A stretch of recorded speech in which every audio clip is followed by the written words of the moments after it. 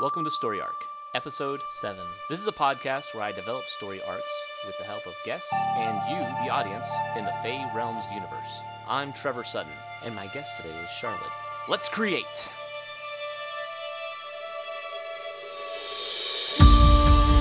We are live, or, as live as we're going to get. Alright, so, in last week's episode, we discussed and went over a lot of the detail concerning the interrogator, which is the character that's running this subgroup inside the school. Mainly, the interrogator is basically trying to get back to the Fey world because of a couple things. He thinks Tatiana, his only real mother figure, is in trouble, and he wants to get back and kind of save her. And once you've gone over there and eaten their food, if you don't have your memory wiped as a child, you still remember all the stuff, so everything here seems very bland. And there's a lot of old Irish folklore where if you eat the berries from the fairy world, you become addicted to it, and nothing else will ever taste as good. And I'm developing something along those lines where they have a certain fruit or whatever. When you eat it, it automatically tastes like what you want and gives you the nutrients you need. And this is something the fairies have kind of cultivated. So this guy's been addicted to this stuff because he didn't have his mind completely wiped by Oberon when he was kicked back. And so now he's, everything just Now, sucks to him. help me make sure that I've got all the dots connected. The interrogator is Marshall, is that right? Yes, ma'am. Okay, fantastic, great. Yes, and yeah. So, and in fact, I've added to the notes too. I've kind of narrowed down the timeline a little bit, so it kind of flows a little better. So Marshall was kidnapped back in the 1780s, and basically he's been kind of held in this child state because he's one of Tatiana's favorites for a long time. But then Oberon decides he wants to take over, so just out of precaution, just before she's kicked out of there, she sticks all these children's and babies into stasis to make sure that they're not harmed. And then around 2003, our time, from 1780s to 2003, these kids were kept in stasis, and then Oberon, I guess, got around after he was done partying, got around to releasing them back into Earth. Interesting, okay. Nice. So, and I think that'll kind of make the because I don't want to mess around with the time. A lot of time people say, well, time goes faster, or a lot of storylines will go, time goes faster in the Fey realm, or it goes slower, and I want to kind of avoid certain things because it makes it a lot easier if everything's kind of congruent. And that way we can have it in the same universe too, just differing, what do you call it? The solar system. There we go. God. Oh, sorry, gotcha. Jeez. Yeah, you definitely don't want to mess around with, the time travel aspect, there's, it's very interesting and stuff, but if I learned anything from A Wrinkle in Time in the 5th grade, it's that if you can avoid it, you probably should. Let's get down to brass tacks here. All right, Bernie. Where did we finish talking about? I think we were talking about Marshall and his. I think that's sort of his quest. Yes. His quest to get back, and that's that'll be the driving motivation and plot point behind everything. So why the school's having certain issues, because he's going to try and frame them to put things, under certain stresses. Have you decided whether or not the sort of overseers of the school that are looking to detect, these powers and things like that, have we decided whether they're like benevolent or not? No. In fact, I haven't really discussed that with anybody. They really seem to shy away from any type of government agency or because it's hard to say they're a bad or a good guy. You know what I mean? Sure. Yeah. And right now, I know I don't want to frame them as a bad guy. They want to do things as a necessary evil. They want to be able to control these people because they're very powerful. And then, of course. And at the same time, they're controlling and they're doing their methods may seem, bad to the people that's happening to. Of course. But Right. But they so feel it's a necessity. just like all things, not everybody will be happy, and sometimes, the governing body makes mistakes and does wrong things, or they can be one person is corrupt and the rest are, have good intentions. The other thing I like to explain to people is that everybody and every group is the hero of their own story. Nobody sees themselves as a bad guy. Absolutely. Do you mind if I give you sort of my little notes that I put down on that particular facet of your storyline? Please lay it down. That sounds excellent. Fantastic. So I had this idea that they would be called the Watchers. Seemed sort of, big brothery, but, still like a little bit of a mysterious sense to it. And then have them have a totem so that the people that are part of this have some sort of small identifying, um, like, a pennant or a pin or, something along those lines so that it's like a kind of a membership thing. Um, and my thought was, and you're going to have to apologize, or I'm sorry, you're going to have to apologize. I demand that you apologize to me right now. Take it I'm right going now. to, I'm going to have to apologize because I went really down the rabbit hole on this. So, um, don't get too freaked out about what a No, no, no, gigantic no. nerd I am. Let's dive in. Um, This is, I mean, it's already sounding kind of, I mean, like I said, I've never discussed or gone in depth with these guys. So far, everybody's made their own characters, but it sounds like you've got an idea of where you want to go, and I definitely want to hear it. Awesome. Let's head down the Fantastic. hole. Fantastic. So I was thinking that for the totem, it could be an owl, like their symbol is this owl. And one of the reasons why I was thinking that specifically is because I was, looking up things about ravens, and they don't really have a lot of natural predators. In fact, I did see somewhere that they were described as um, feathery balls of murder. Yeah. So they're not really, low on the scale of predator prey. So what I found out though was um, that owls and ravens, or any part of that raven family, crows, what was the other one that I wrote down too? Crows or rooks, anything that is part of the Corvus or Corvidae, like genus species. Are you detecting some of the nerd coming No, no, not at all. It's out? high level intelligence as far as I'm concerned. I think you've got some great stuff. This is exactly what I like doing. So, no, Awesome. yeah, So the thing that I found out is, and this is just sort of a loose quote from some information that I was looking at, in a battle of enemies that dates back to before humans evolved, crows and owls have been at war with each other. Both families of birds are genetically imprinted with an intense, strong dislike of the other family. Without ever having seen an owl, a newly fledged crow instinctively, aggressively knows in its being that it does not like the owl. what? So, That when I is was, freaking amazing. And not only that, but it's got a Watchmen-esque kind of nod to yeah, things. I thought it sounded cool. Plus, so here was my like little why off of, thought.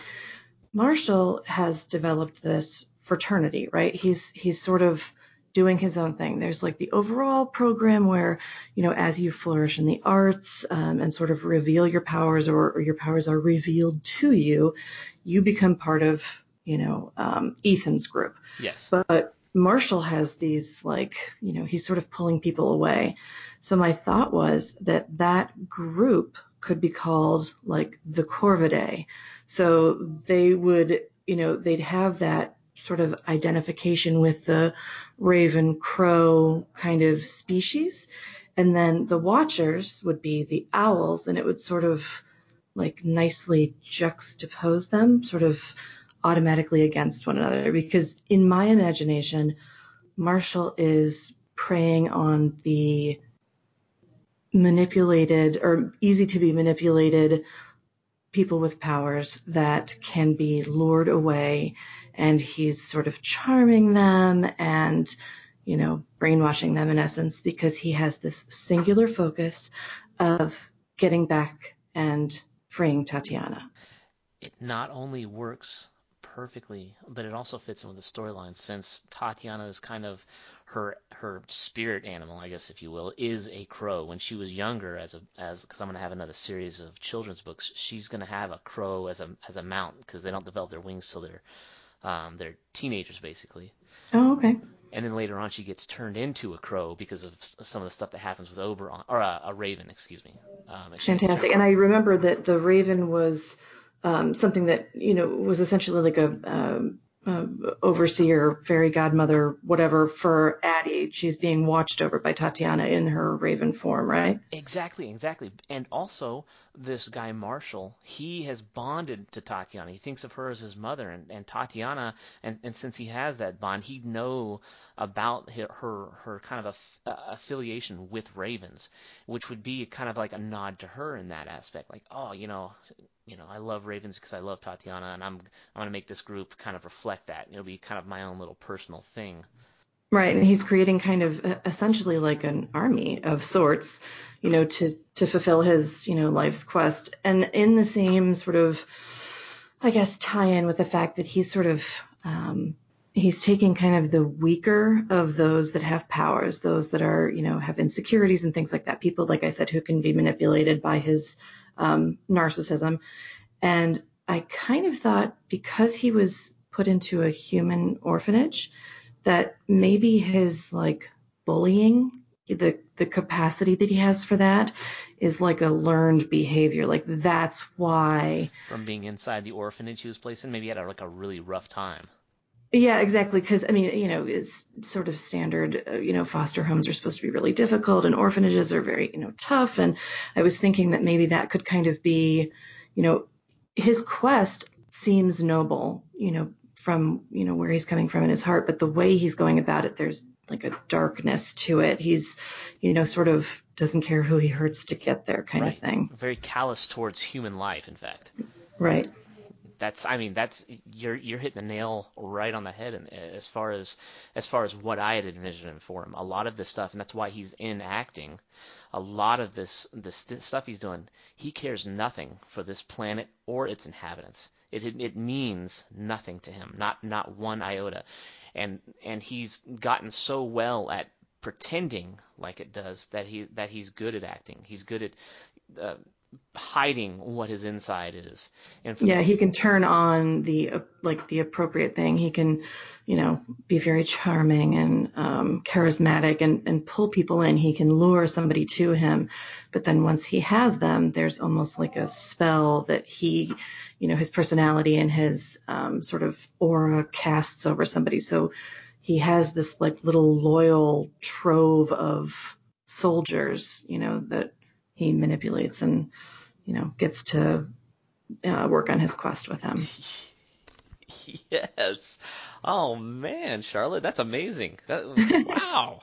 I'm impressed. Oh, good. Well, your story is very inspiring. It's actually one of the reasons why Sarah suggested, she's like, you should really do this, because in the very sort of, I don't know, 15 minutes that she gave me a little bit of an overview, I started like expounding upon it immediately, because it just, I mean, the story it's so cool, and it's so easy to, get really like it sinks its claws into you, and you want to do more and make more of it. So it's very, the material is easy to work with. That's for sure.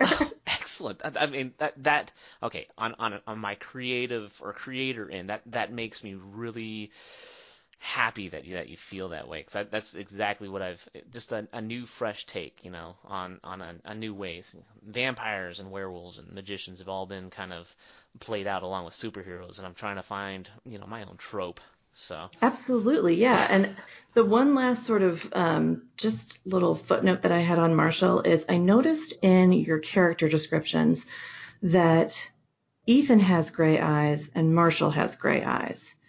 And I was thinking, I was just going to suggest, I'm not sure if you're familiar with, like Elizabeth Taylor was sort of like famous for having these violet yeah, colored eyes. it's because for brain cancer, yes. Yeah, and so I was thinking that because I mean, it can't be too otherworldly. He can't have like red, or orange or something that's, not of, but violet eyes might be sort of a way to make him unique. It would still be sort of a startling, haunting, thing within his eyes, but then he wouldn't also have the same sort of features, I guess, as Ethan does. Oh no, that's an excellent idea, and it also puts forth another thing that could help drive him towards that insanity, is because when you make a villain, like I said, everybody's a hero of their own story, but in the end of this, he's gonna be a pure evil thing, and it's hard to put someone in that position. Brain tumors and their effect on what and how he sees reality would be an excellent edge on that, especially with what he's seeing and how he's dealing with reality and everything else. And this may be another driver in that. It could be something that's not that's benign. It just sits there, but it presses on certain things and causes certain personality disorders or whatever. It Right. helps along his situation. And plus, And he you can. can put like whatever magic behind that, like you can make that it's something that maybe Tatiana placed or something that Oh, Oberon, you know what I mean? Like so that there's he's been like chipped essentially. And perhaps that's like pushing on different. Now I'm getting a little sci-fi, which is kind of outside of the realm of what we're talking about, but not at all. um, Not at all. In fact, it's right on topic.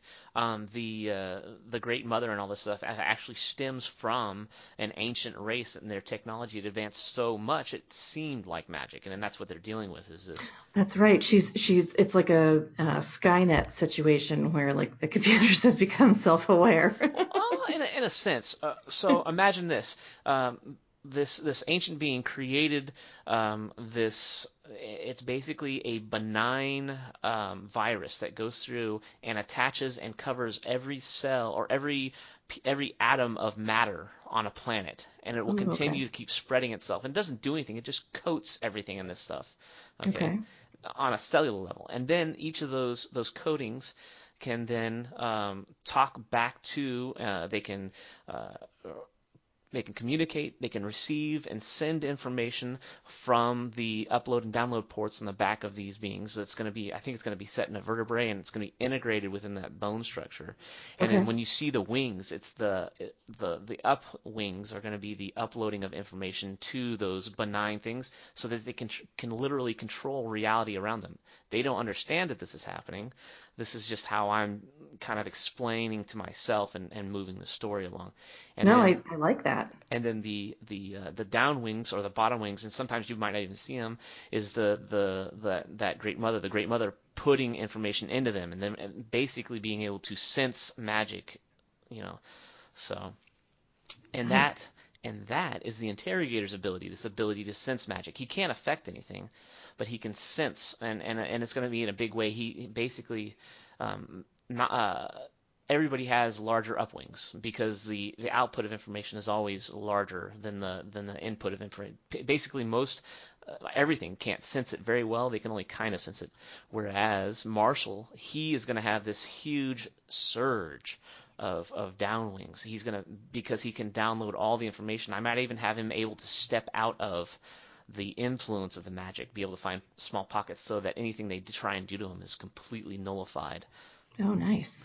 So we're going to make him just something, at first it's not going to seem very powerful, being able to tell if somebody's lying or not and then sense magic. But later on, it's going to be something that's just completely crazy.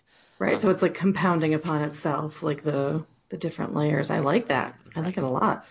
And it'll subtly build, and then he'll become my super villain. Did you listen to episode 5 or 6? I listened to episode 5 and 6. Oh, excellent, excellent.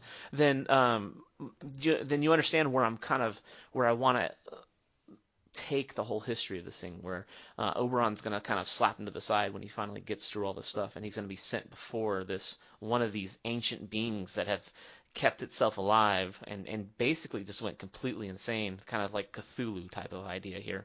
Right. And all of a sudden, Marshall's going to appear before this guy because Oberon just slapped him into the next dimension. And this being has been searching for this other ancient's creation for eternity, eons, has gone insane in the process and basically wants to consume it or do something with it. I have no idea. Yeah. Maybe he thinks it'll help his condition, whatever that is. Right. Um, Harvested in some way for some purpose. exactly, and he's going to use Marshall to that end to get himself.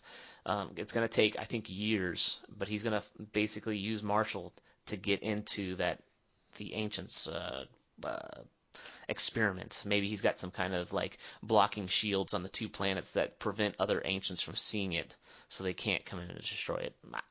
There's still a bunch to be fleshed out there. Well, that's the beauty of the story is that I mean, you can literally Y off in, 18 different directions. I did not sleep super well last night because I was sitting up like just sort of imagining things. And I'll have to give you the rest of my little sort of character development notes here, but I've been thinking about this for like the past 24 hours, and I'm like, a person could go insane doing this. Well, that's been my problem for the last year and a half. I've been developing this thing in my head, and I literally can't stop. I do the same thing every night, and it just keeps compounding. And I've had no outlet for it until Sarah finally came up with the idea of a graphic novel, and has kind of narrowed my focus. So she kind of saved my sanity in that sense, because Oh, this thing's been building, and I've needed something for it. I've tried writing it in novels, but that's never really. There's just too much. yeah. So, and as you've seen, it's too much. I mean, there's just so many facets to it, and the more you focus on like one particular character, you can really delve into, I mean, I don't know, there's something that it does to the imagination, like the possibility of what the history could be of these characters or what their, drives could be, that you just find yourself, it's like a wormhole, but it's awesome. And what's I don't even understand it, but this podcast that has spawned so many different characters. I didn't even think would even the interrogator, the editor. In fact, next season is going to be on the editor. We're gonna go off on that story arc so that we can branch into the Fey realms from Landscape and use it as a kind of a central hub from where we're Nice. going to branch off and go. So we'll start off with normal humanity, and then we're just going to flip everybody's world up on end. All of a sudden, you're dealing with fairies or angels and demons, or just it's just going to go crazy. But it's all going to have a huge history that's already fixed in place that explains everything and makes it congruent. And and I'm very happy that I found that have kind of seen what I've been seeing. That really makes me very happy. Oh, absolutely. Yeah, I'm geeking out hardcore, so.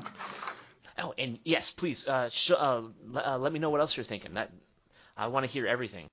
Oh, sure, sure. So, okay, so I went over the Watchers, the fact that they'll have like perhaps a little like identifying feature, a pin, whatever, tattoo on the hand, something along those lines.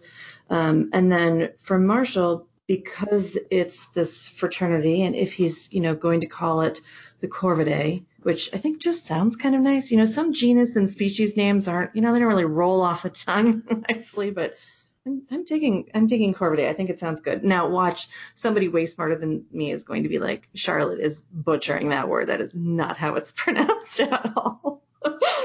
But, all right, so we sort of developed the fact that Ethan is sort of the tutor or the sort of person that's in charge of identifying and training like the cream of the crop as far as, people with abilities. So while Marshall is sort of like, siphoning off whatever he can get, sort of the, whatever extras are left, Ethan is like, aiming for that like upper echelon.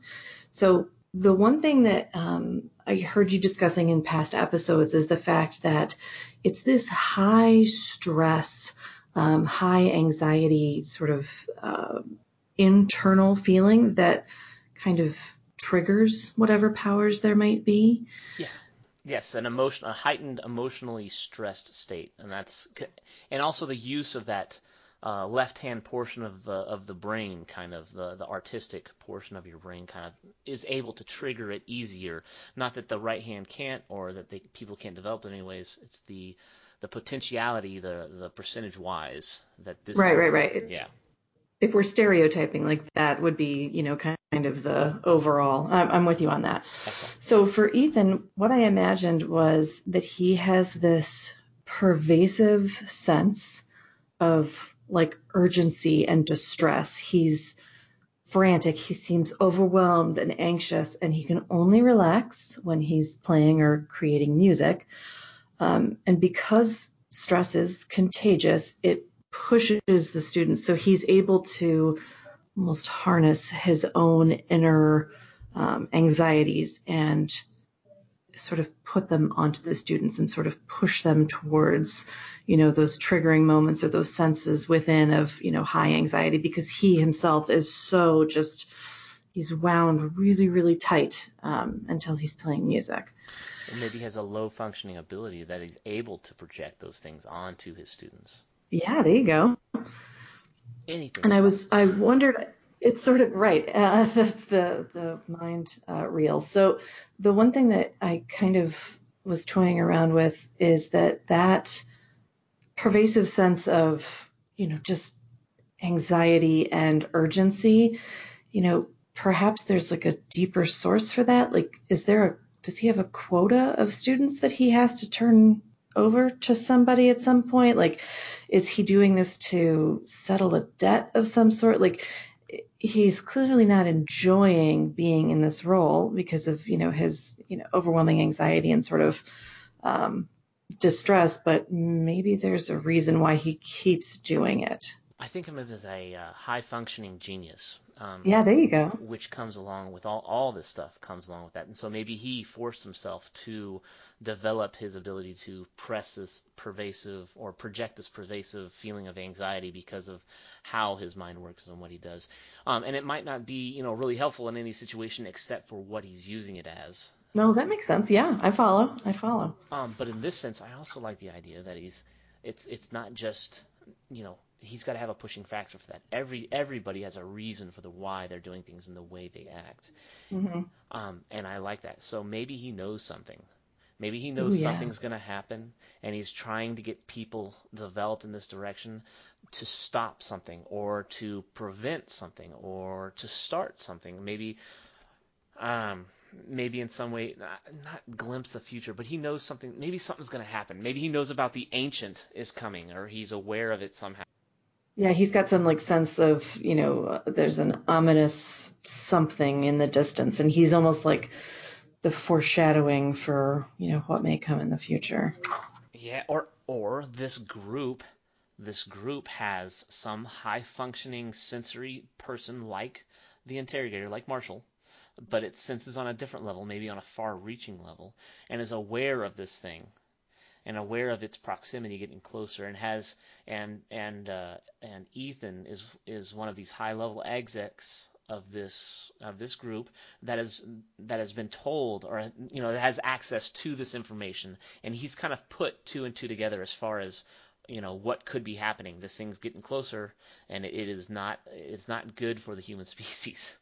Right. And so maybe we've got to somehow develop some kind of shield or protection or something to fight it off, or at least to hide us, some way to, and he might not know exactly what's going on. He just know he needs to do something or else everyone's going to get wiped out. Yeah. And Maybe maybe, he could have like really vivid like nightmares or something oh like that. yeah, like maybe he was in that person, the person, maybe he's able to tap into it, so he's able to pass along. He can't really, maybe it's like a mute or something, and the only way they Ooh. can pass this information along of these visions is because they had childhood trauma or something. Maybe he's one of Marshall's orphans. That, Marshall doesn't know about him, but maybe he's one of the orphans of Tatiana's orphans. And he's been touched by this stuff and able to sense like Marshall has, kind of a deal. And but he was muted, or he had this is the what's happened, because that's completely like shut him down, almost like an autism. Right. And he can show people by touching them, and giving them this vision of what's coming. So into that. I dig it. That's awesome. Maybe they keep him at a psychiatric ward, or maybe underneath the school, and that could be a process of they find him out. It could be another layer of of everything. That's good, Charlotte. That's No, awesome. I no, that's fantastic. I love it. I love having him be mute and having to sort of have this gift of like, either touch transfer, like telepathy. I'm super into that thread. And that'll be a good thing too, because we'll have a tie-in for everything. So we know what they're scared of. The creators know, but the audience is going to sit here and go like, oh, something's happening, and nobody knows what. And Yeah, there's like this sense of foreboding. and the only thing that can get transferred is maybe like brief images that are completely unclear, and just that feeling of whatever that ancient kind of presses off. Yeah, I dig it. Yeah, that's sick. And I think your idea, the totem having the watchers, the owls, and then That's almost it's almost too perfect. It flows really nicely with Tatiana and her affiliation or her affinity. That's what the word is. Her affinity with ravens, and then the enmity. It's yeah, that one. Their long-standing hatred of each other. It works really well with the storyline. Um, Now, as far as the owl, some kind of totem, I think that'd be something we could flesh out really well. I don't know about tattoos. I always have a thing about tattoos. They're too permanent. And it's too easy for the audience to go, there it is. And, Uh, why can't the other people see that what's going on? sure. Yep. You know, Yes, for sure. but Yeah, like I said, my first thought was like a, like a lapel pin or I don't know, something that's like on the person, but you'd have to really be like really looking for it before you'd notice it. Did you ever see The Adjustment Bureau? the adjustment. No, I don't think I've seen that. So it's Matt Damon and Emily Blunt, and so essentially there's these like overseers of the universe, and they're guiding people to their path. The path has already been written and determined, and there's various interludes into it, but for the most part, everybody sort of stays on the same trajectory. And the people that are part of the Adjustment Bureau help with that, and they have to utilize their powers. They have to be wearing these bowler hats.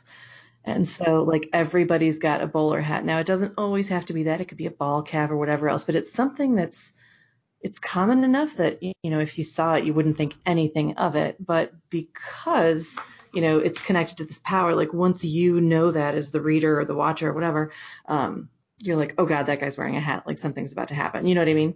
Oh yeah. Oh, well,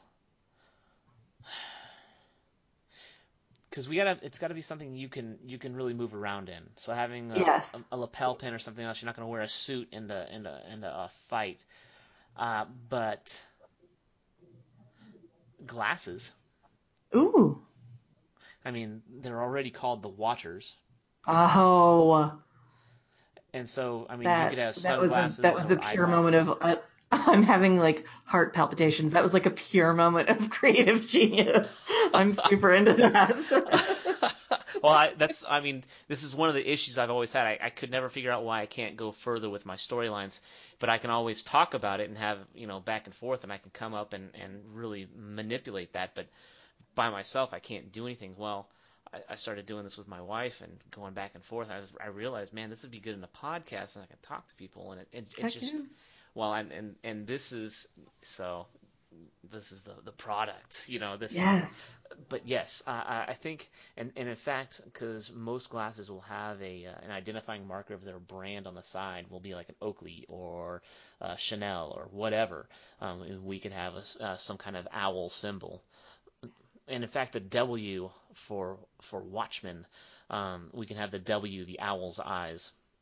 I love it. Yeah, that's kind of so I was looking at just to try to think of like a small, like obviously I don't want it to be like, an owl figurine. That would be far too heavy-handed, but um I was thinking of like if it, that W, have you ever seen, I feel like a gigantic nerd saying this out loud, but are you familiar with Drake? Drake, as in the singer or Yeah, the the rapper. Drake? I've never gotten heavily into rappers.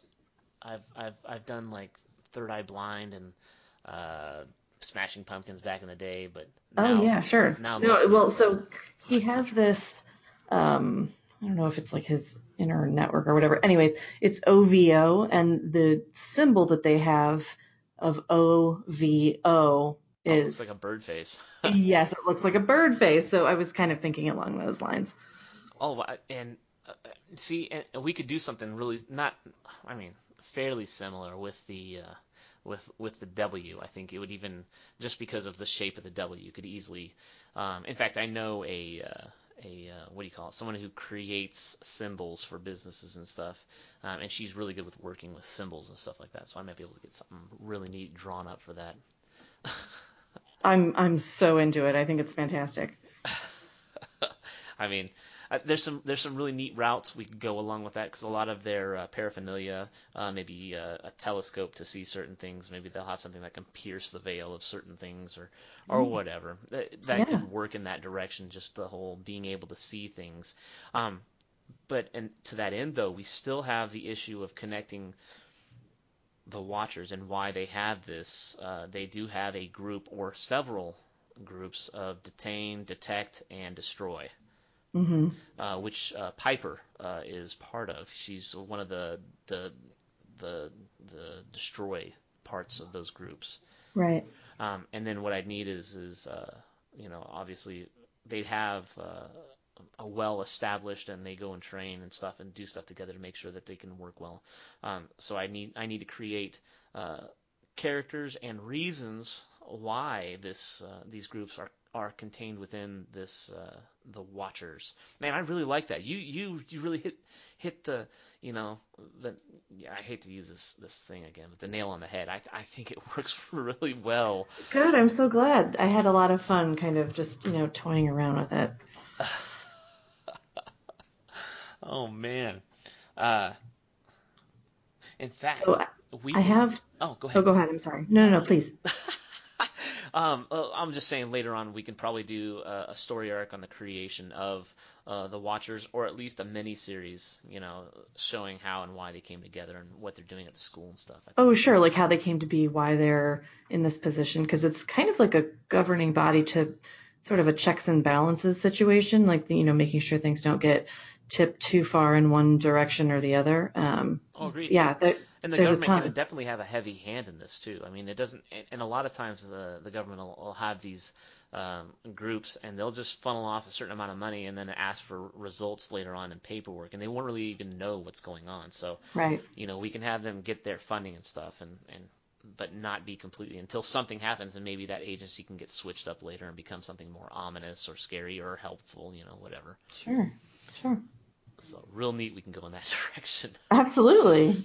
Okay, and yeah, what were you about to say? Oh, so I was going to say I just had two more characters that I kind of just delved in a little bit lesser with Piper and then a little bit more with Addie. So I just wanted to kind of give you my notes on that. So Piper, I don't know why I'm so fixated on sort of the imagery of the eyes. You have her with, she's sort of mousy and introverted, keeps her eyes down, like doesn't make a lot of eye contact. I was thinking that that might be because she has black eyes. And it's difficult to tell right away, but if you make like prolonged eye contact with her, they are like inky depths. There's intensity there. They're like mirrors almost. They're so, so dark. And I was thinking that might be like, part of her, I don't know, just overall appearance where, like if you mess things up, like, as we find that the reporter is going to do, um, he'll know that something terrible is about to happen because she makes intense eye contact with him and he can see, essentially that there's something otherworldly or ominous about her. Well, funny enough, let's see here. There's a syndrome called the Audi syndrome, and basically what happens is it causes the eyes to dilate either too little or too much when it reacts Hmm. to light. So Okay. they'll open up really big, and it'll look like the whole iris is black, and maybe that's why she does certain things, and uh, she's crazy as it is, and it and Right. and this could be one of the reasons why she's kind of standoffish or mousy or whatever, Hmm. because she doesn't want people to see how because they can tell when they talk to her if they're involved too much or she doesn't try and keep an active lid on it. They can tell you Hmm. know something's not correct here, and this uh, Addy syndrome actually looks like it would go right along well with that, like an over dilated pupil. Nice. And that would look very sort of, it's not totally, abnormal because people's eyes dilate all the time, but it would be just far, like just blown out wide enough that you'd be like, oh dear, something. something terrible is about to happen. Well, it says here that it can happen when you get too much blood flow or sweat. And so what I'm Oh, thinking is when she activates her power, or when she lets loose and she becomes kind of crazy, her eyes fully dilate and they become black because of nice. this Addy syndrome. Yeah. And so you can tell, like, and for her, and that's why she's mousy and always introverted. You can tell when she starts, or because she has a real tenuous hold on that crazy part of her that just wants. She knows she's powerful. She knows nothing can stand up to her, but she can't show it to anybody, and it's absolutely driving her nuts. So Oh, when sure. she gets those moments, her eyes just completely go black because of this Addy syndrome, and she knows people can see that, and that's why she's so keeping her head down all the time and looking Yeah. mousy. But in reality, she's just crazy, power hungry, loves doing her job type of girl. Exactly. Yeah. Like it's very thinly veiled, but she's doing her utmost. Yeah, I love that. That's great. I had no idea that was a syndrome. Neither did I. I checked out. In fact, just when you said that, I said, well, I can't really have inky black eyes, but I like the idea of, and I'm like, oh, maybe. And then and sure enough, there's always some kind of disorder. You Oh, go, yeah. Thank goodness for WebMD and Wikipedia, right? Diagnosing ourselves all the time. somebody's malady is my story arc. Yes, that's beautiful. I like that. That should be like if you ever write a book, like that should be the tagline, like Trevor Sutton. Somebody else's malady is my story arc. Oh man, that's awful and funny at the same. That's good. Oh, Oh, that's fantastic. The one other thing about Piper that when you and Sarah were talking about, like, she keeps sand in her pockets, or maybe she's like a little dusty with it, like now and again, and nobody noticed. So in my head, I was thinking, like, my imagination of what she might look like. She's mousy and sort of has, like, projects this meek, like, persona, but I think of her as being a little bit more polished than that. And I was thinking what you could do instead is, she's an art student. She's working with glass. She's going to have her hair up always, like to keep it out of her face. And girls use those chopsticks to, like they wind their hair up in a bun and they put, the two chopsticks through essentially just to hold it in place. And I was thinking that she could have like a signature, like she always has these in and they're made out of glass. we can tell. Charlotte, you are a font of good ideas. We can take it even further than that. The chopsticks, since she has control over sand like she does, can be made of silicate, just particulates that she's keeping together in chopstick form in her hair, so Yeah. that she can separate it and put it together at will, because she can do more than just um, she can Bend control it. each Right. particulate, and do things with that. So maybe, you know, uh, there's stuff she can do with that, and that's a way to keep it there, and maybe even hide or confuse people with her ability, so she can like throw her chopsticks at somebody, and it just looks like that she's able to really good aim, or maybe, you know what I mean. So nobody's really Right. sure what she does, but in reality, it's just sand held together Right. by her mind in Right. chopstick form. That's sick, and it could be out in the open all the time, and she could always be like playing with it, but her hair is always messy or not, Yes. or just that's oh, that gives her such she feels real. You know what I mean? Yeah. Right. Right. Right. And she could have like a, sort of a tick with it where like one is in her hair and the other she's, if she's like anxious or nervous, she's like tapping it or, Yeah. like a pen where you like keep it at one end in your mouth, while you're thinking or whatever. Always has it there. That's man. That's good. That we can do so much with that. That's excellent. Yay. I'm glad. Yeah, I told you. I warned you that I had geeked out really hard about this, and I am delivering on that promise. Well, Oh, this is excellent. I mean, I'm definitely going to have you on for future shows. This is going to be oh, awesome. yeah, happy to for sure. So I'll give you sort of my last little thing here. And so I was thinking about Addie, um, and I was thinking that just from appearances, I know she has blonde hair, and I was thinking of having it be like wild and curly, like kind of like a mermaid hair situation, like where it's beautiful but like unkempt. And this is just from a strictly aesthetic perspective. Um, it would be so easy to I mean, it would always essentially look the same whether or not she just teleported to the side of a mountain or not. Like, you know what I mean? Like she would always be, she'd always still look like her instead of looking as like she just got like drugged backwards through a keyhole. You know what I mean? Yeah, it's got like a mind of its own type of deal. Yeah, yeah, and it sort of speaks to her like, uncontrolled or like wild, nature or gifts or, tenuous control over her abilities and stuff. I don't know. So that was just a thought I had. Do you have a computer screen in front of you, or is this attached to I something? do. Yeah. Can let me see if I can do this real quick. I want to show you something. Okay. Let's see if it pops up for you. Did anything pop up there? I see my little fox icon on Skype. Oh, that's it? Okay, so it doesn't look like it can share screen.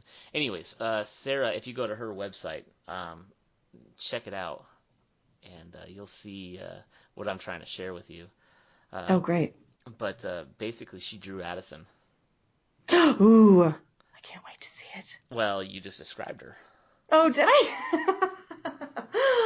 Inception. Yeah, it's I mean, it's uncanny what you just did. So uh, you need to check it out. It's part of her Ink Turbo series, and Oh, is it? yeah, Okay. yeah, and it looks, I mean, just spot on. And because when she first brought up the drawing, she says, I'm trying to draw Tatiana's character model, like this, the figure I want to kind of practice for her.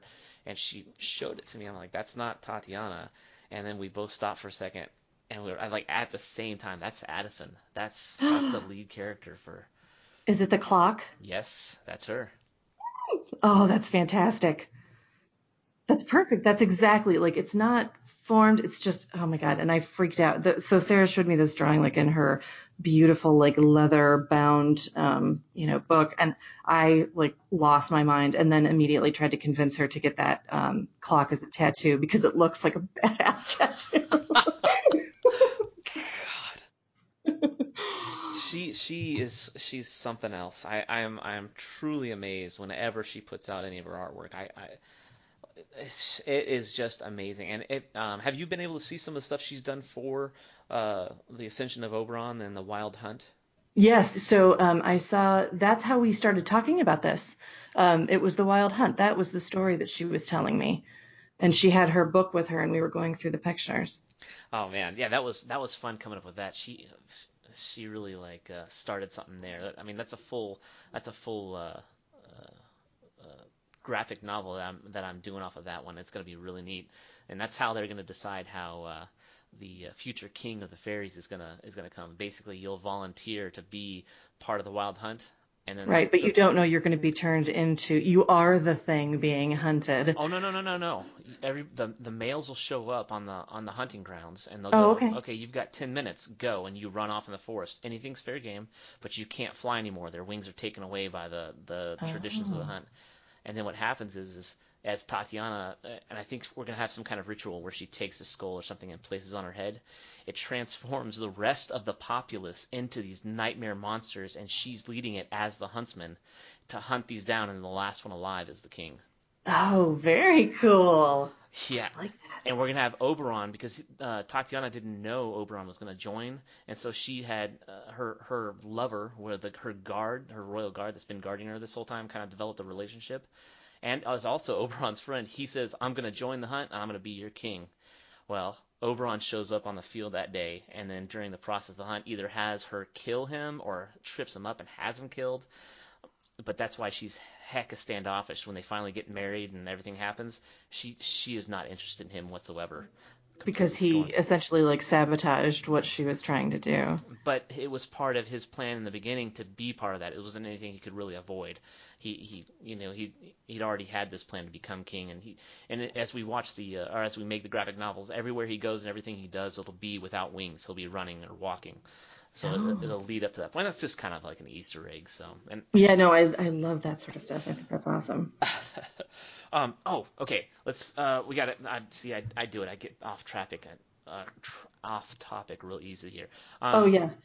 so I liked your idea with Ethan and Marshall, separating their eyes because of eye color, but I actually had another idea here.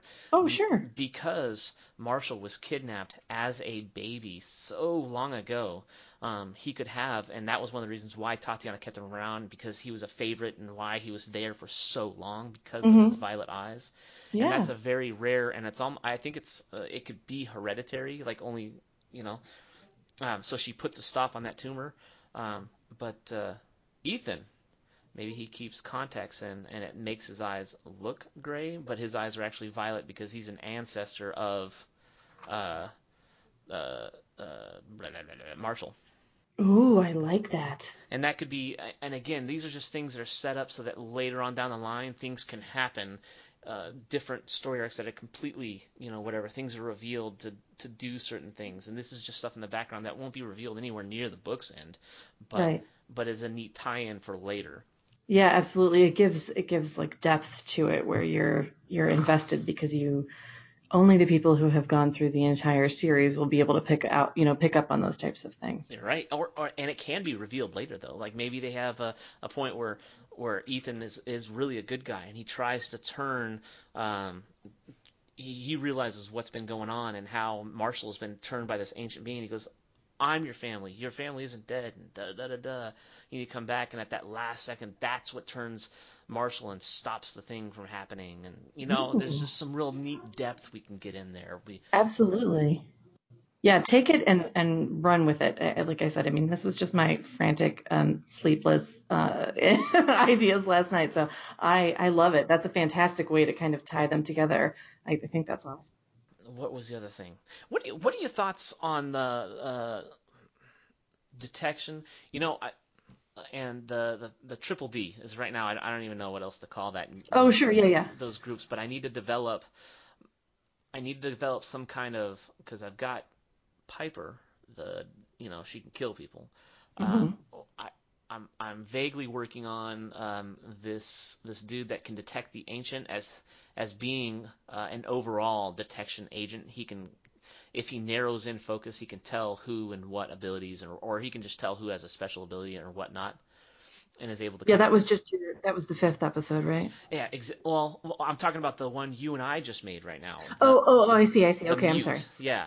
So Oh, yes. maybe Okay. the destruction and detain unit, those two, maybe they work in teams, and Okay. in order to get their assignments, they go and talk to this dude, and this dude will touch them on the forehead, and it'll match them up perfectly to their assignment, and they'll go and watch this subset of people, and they'll be Mhm. whether they need to detain or destroy. You know what I mean? Nice. Yeah. So Piper Piper needs a teammate, a person she's affiliated with.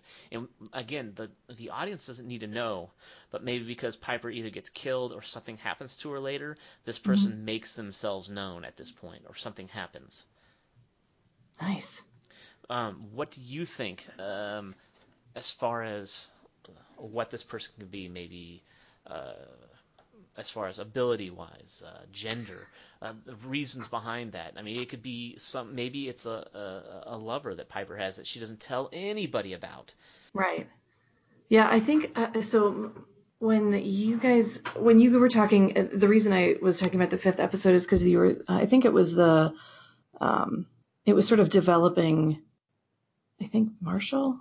I can't keep them all straight in my head right now, but regardless, the idea that sort of came to me was the idea of like radio frequencies. I mean, something that is, rooted in reality, but like something that if you were sensitive to it, you could pick up. Like when somebody dials into a certain station, like, somebody could feel that and sort of sense that type of thing. And that, I mean, that they would be, kind of part of that, um, the ability to see, those types of things. Oh, and you're talking in a sense to Marshall as to how he's doing his interrogative type of deal. No, I was thinking more of the mute. Oh, okay. Like different radio frequencies, like on the radio. You want to listen to this radio station. Yeah, and so if he's part of like creating the perfect team or whatever of the people that are part of the Watchers or whatever, that that ability to like, see if somebody's on that same frequency. It's like, he can tell like, oh, it's not a really great connection. There's too much static, they're not strong enough, they're whatever, or it's like a super strong. Oh, he can tell their compatibility Yeah, yeah, yeah. because Piper's crazy as hell. Can the mute be like her co-conspirator? Or and he's just kept out of sight. I'm thinking because of the way he is and what he's attached to, I think a lot of his time is going to be worrying or detecting this ancient thing, and he'll be brought out of it by the Watchers. They'll come to him and say, "Okay, we need you to focus on this for a second, and you can go back to what you're doing." And he's kind of kept in a psychiatric ward because of that thing. Um, but he can like a fitting hat, the sorting hat, and whatever. He'll put teams together, and he's more of that detection part. I what we need for Piper is a someone to kind of give her a modicum of control or something in that direction, Oh, or sure. and b the detaining part. Their ability is going to be to detain people who are kind of out of control, and they only Oh, bring. Do you see they it? should be an empath for sure. Yeah. Like somebody who can sense and manipulate um, the not just not like what Ethan does, like where he's like projecting his own internal anxieties and stuff, but somebody who can Oh, or he can project other people's anxieties too, so he can oh point yeah. at. Man, that okay. Sorry. No, no, no, that's perfectly, yeah. So like he's got this ability to like sense, and so he can make you calm, and he can, as far as like detainment goes, if you feel peaceful and like nothing is wrong, Yeah, you'll be the pacifier. most docile, yeah, prisoner or whatever detainee, um, and that would also help Piper as well, because she has this like tell of her eyes like sort of getting, her pupils blowing out black.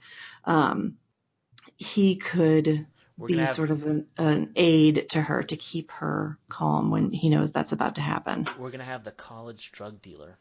His nickname's going to be Norco because that's what Ooh. he deals in. That's awesome. The pacifier name. I like this idea of our detaining guy being this. He can project this feeling of calm on somebody and just make them completely like just mellow out no Yeah, matter what. right. What kind of background do you think someone would like that have? Do you want Norco to be Piper's like counterpart, or are you looking to create another person with a similar type of ability, but more calming and instead of like getting you stoned out of your mind? Well, okay, he's not going to be. He's not going to be really part of the storyline for a while, or he's going to be something that's kind of in the background. Maybe he can affect things from the back. I know exactly what we're going to do. Okay. Uh, because of and it fits his name perfectly. He is Piper's drug dealer, and a lot of people have drug addictions that nobody ever catches on. So maybe Piper Mm-hmm. is addicted to drugs, and maybe that's why these two gel so well together. And he's really the only person he can kind of gel with in this fashion and so deeply because he's her drug dealer and she trusts him. Mm-hmm. And gets her, what she needs to feel normal around people instead of so psychotic or so crazy. Right. And that way he can only maybe he pops in every once in a while to say hi to Piper, but you don't really. And that way we can keep him in the background and we can keep him waiting in the aisles so that when we need him for a purpose or for something to happen, then we can bring him out and we can have that explanation later. Nice. And he would be able to use that sort of the intoxicating abilities would also be, I mean, helpful if he's going to be detaining people, Well, right? he'll be able to control it. So Yeah. a lot of people have a control, maybe. So it'd be like a volume knob for a lot of these specials. They can go a little bit, or they can just jack it up and turn it as far as they can. So in his Yeah. instance, he can do a little bit and make you feel kind of like, oh, this is nice, or he can jack it up and make you fall asleep. No ho ho. I like that. And yeah, and detain you, or he can jack it up to where you don't fall asleep, but you're definitely under a drugged, whoa, what's going on here type of Yeah. feel. And that's his. Inebriated and easy to manipulate. Yeah, or maybe he can make you feel different types of inebriation. Maybe he has a way to kind of like jack it around so that you feel like you're high, or you feel like you're stoned, or you're on cocaine. So maybe he can make you go in the opposite direction too, because that'd be That's cool. there's so in these instances, like for Parker, do you remember the episode with Parker? I don't think so. Not off the top of my head. So Parker is a reason why the school faculty and the Watchers get exposed to Addison. She walks by and he has a synesthesia ability. So when he sings or talks or stuff, he can make other people feel, see, hear, or taste things with his voice. Oh, right. Okay. But I do remember that now. he's kind of fidgety, he gets out of hand, and they have to put him down. So what we explained though, and you know about distortion, the drug, right? Yes, yes, yes. Okay, so distortion gets pumped in there to dampen the powers, but then, it's never explained as to why they fall asleep or why they pass out, and now we have a good explanation for that. This guy was waiting in the wings and he puts him down. Now the audience thinks it was because of the drug that was pumped in through the vents, but that's obviously too dangerous to normal people and they can't have residues of that stuff lying around, so they use Norco to put these two asleep. Love it. That's perfect. Man, that's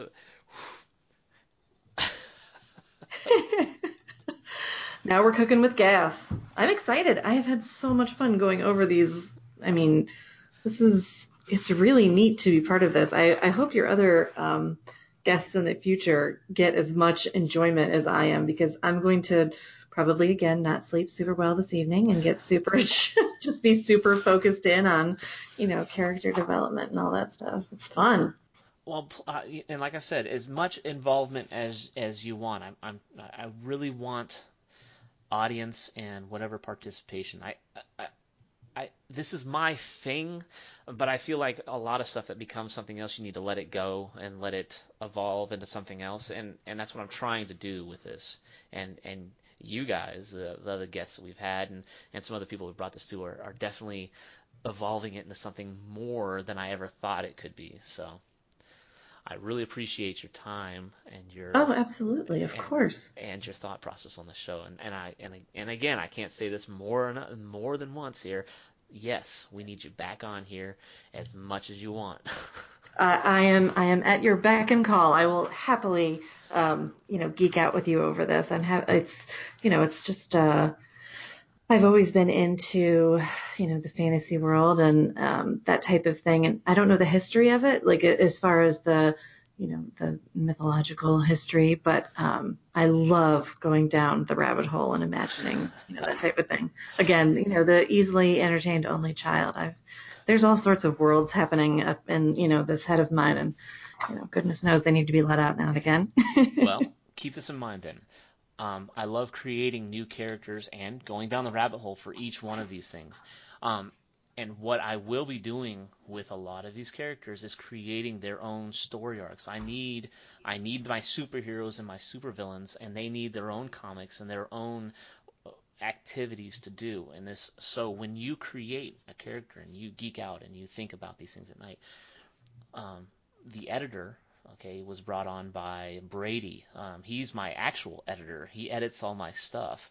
No, cool. Yeah, and he thought up the editor, and now we're actually story arcing off of that on season 2, so we can tie into the Fey realm. So any characters you come up with, or anything you read on here and see as far as anything that's in the plot, we can go off and create other episodes, other seasons of the podcast, and then go on to create productions of those graphic novels. Oh, So that's cool. exactly, and you can heavily influence those directions and the characters, storylines, and everything else. It's an imaginary sandbox, your own Minecraft that gets turned into a comic book. I like that. That's a great analogy. Only we'll call this one Mindcraft. Oh boy, come on now. I know you're a dad, but that was a hardcore dad joke right there. It's ingrained in me now. I It can't get is, rid of yeah. it. It just happens. It's like a switch that flips on. Oh man. Oh, that's fantastic. Well, you and I have hit the hour and a half mark. Do you feel like you've got enough I audio? I don't think the only issue I'm running into is my child time. I think. Sure. Do you think? I mean, how long did I keep you waiting each time? Oh, I truly wasn't keeping track, but I do have one last little like notation on Addie that we could talk about if you wanted to. Let's flesh it out. I got all the time you want. Let's do it. Fantastic. All right. So one of the things that intrigued me about her gift, the, drawing of the landscape, tearing it, and then being in that place. I sort of started thinking about how that might have presented itself. Like, whenever somebody has an ability, it usually, they may not realize, that it's happening, but it like manifests itself in some type of way. And so is kind of, like you said, maybe one of those like spin-off type things, maybe not appropriate for this specific Right. storyline, but I was thinking of Addie as, a young girl. She's like 6 or 7. And something's happened where she's being like punished. And I mean, like, kid go to your room kind of punished, not like torture kind of thing. But she's been punished. She's in trouble. And whatever it is, it's like an unfair situation. Like she got blamed for something and she truly didn't, do what it was. So she's, outraged She at has a the. brother. Oh, fantastic. Then Yeah. we'll blame it on the brother. So the brother does something. I mean, it's not, life altering, but she gets in trouble for it and takes the rap, and she is just peeved. Um, so I was thinking that, at 6 or 7, she's, beyond just like hoping to doodle inside the lines and things like that. She's able to do a bit more, creativity on her own. And so I was thinking that, she's trying to calm herself down. She's really worked up. She's trying to calm herself down. And she starts doing that classic drawing that we all do at that age, which is like sun in the corner. Maybe he's wearing sunglasses. Maybe he's not. It's really, choose your own adventure. But, she's doing like that classic type of drawing. She's not putting a lot of thought into it. It is a landscape, but it's like a A kid sort of version. yeah, a kid version. It's like a, very childlike. And so I was thinking, she's really trying to, calm herself down by doing this. And for whatever reason, her train of thought like turns around and takes her back to a point where she's getting worked up all over again. And she's getting worked up and worked up. And so Start this is sort scribbling of, harder on the paper. yes. So scribbling is the key word. So instead of continuing on with her landscape, she starts making like these big black scribbles like across. I mean, she's just like tearing up this piece of paper and no, I'm sorry, not tearing it up. She's just like, making these big, heavy, dark squiggles so that the landscape is essentially like obstructed in the background. And I was thinking that as sort of the little tiny prequel, at the zenith of her anger, frustration, that high stress that she needs to be under in order to access, those powers, she has this like glitchy kind of spotty teleportation. It's like over before it begins. Scribbling the paper, maybe the crayon tears it, maybe she like just, picks it up and rips it down the middle. She's so upset, and it triggers this like very sort of, like I said, glitchy, sort of spotty teleport where she's not all the way into it, but she is briefly in this world where she has created a landscape and she is absolutely engulfed, like almost suffocated by these like scribbles that she has dropped into the landscape. And it's over, like I said, almost instantaneously, but she doesn't necessarily remember that memory happening, but she has nightmares about it. And it's something where, like, if she's having a bad dream, sometimes the bad dream is just scribbles and it doesn't really make any sense, but she has this terrible, like, Because that's the sense only way of. she was able to perceive it is through those scribbles. Exactly, So check exactly. so check this out. Yeah, I'm ready. My issue I've been having with this book, with this whole landscape series, is coming up with where I come in on the first chapter and how I introduce everything in this first chapter. And Mm-hmm. what you've just done is given me my first chapter. Oh, So fantastic. when she's tearing and scribbling, okay, we'll go back a little further here. Tatiana is the raven that's been following this family through the centuries, and her family has the Addison's family is the family that this raven or Queen Tatiana of the fairies has been Mm-hmm. following. Okay, and because she's in close proximity to these kids all the time, and okay, it has an effect. They're able to be more powerful and touch the Great Mother a lot easier than anybody else is. That's one of the reasons She's like why. a signal booster. Exactly. So she's been in Okay. contact with this family for a long time. The boy goes off and actually gets it's a Demon Boxer series that he's going to go on. It's kind of like my dark horror flick. Her brother is going to go down that path. Okay. But she, okay, when she gets in trouble or something happens, the Raven pops up and helps her out in those situations. So what you've done in this instance is kind of done an introduction, not only to the ancient crazy ass thing, evil that's sitting on the edge of the consciousness of everybody, okay, Mm-hmm. but you've actually, okay, so what's going to happen is we're going to go through your scenario, but she's not going to go into the crayon thing because she has to go someplace real that exists. She's going to go to this ancient partially through the scribble, and Ooh. it's going to activate this his acknowledgement of these two worlds, or just her world, okay, that it exists, and he wants to go there, and he knows it's been touched by another ancient, and he wants to go inspect it. But since he's this giant crazy being, it's just gonna it's not a good thing. Yeah. It's like a human coming over and inspecting an anthill, Right, right, right. Yeah. It's type not of going to deal. work out great for the ants. Exactly. And so she's going to initiate this factor without even knowing it as a child because of the signal booster from Tatiana. And she gets so emotional and so worked up and so stressed out by this. And her little drawing sends her in front of this thing. And the only way she can interpret that dream and that being in front of that thing is through dreaming about these dark scribbles.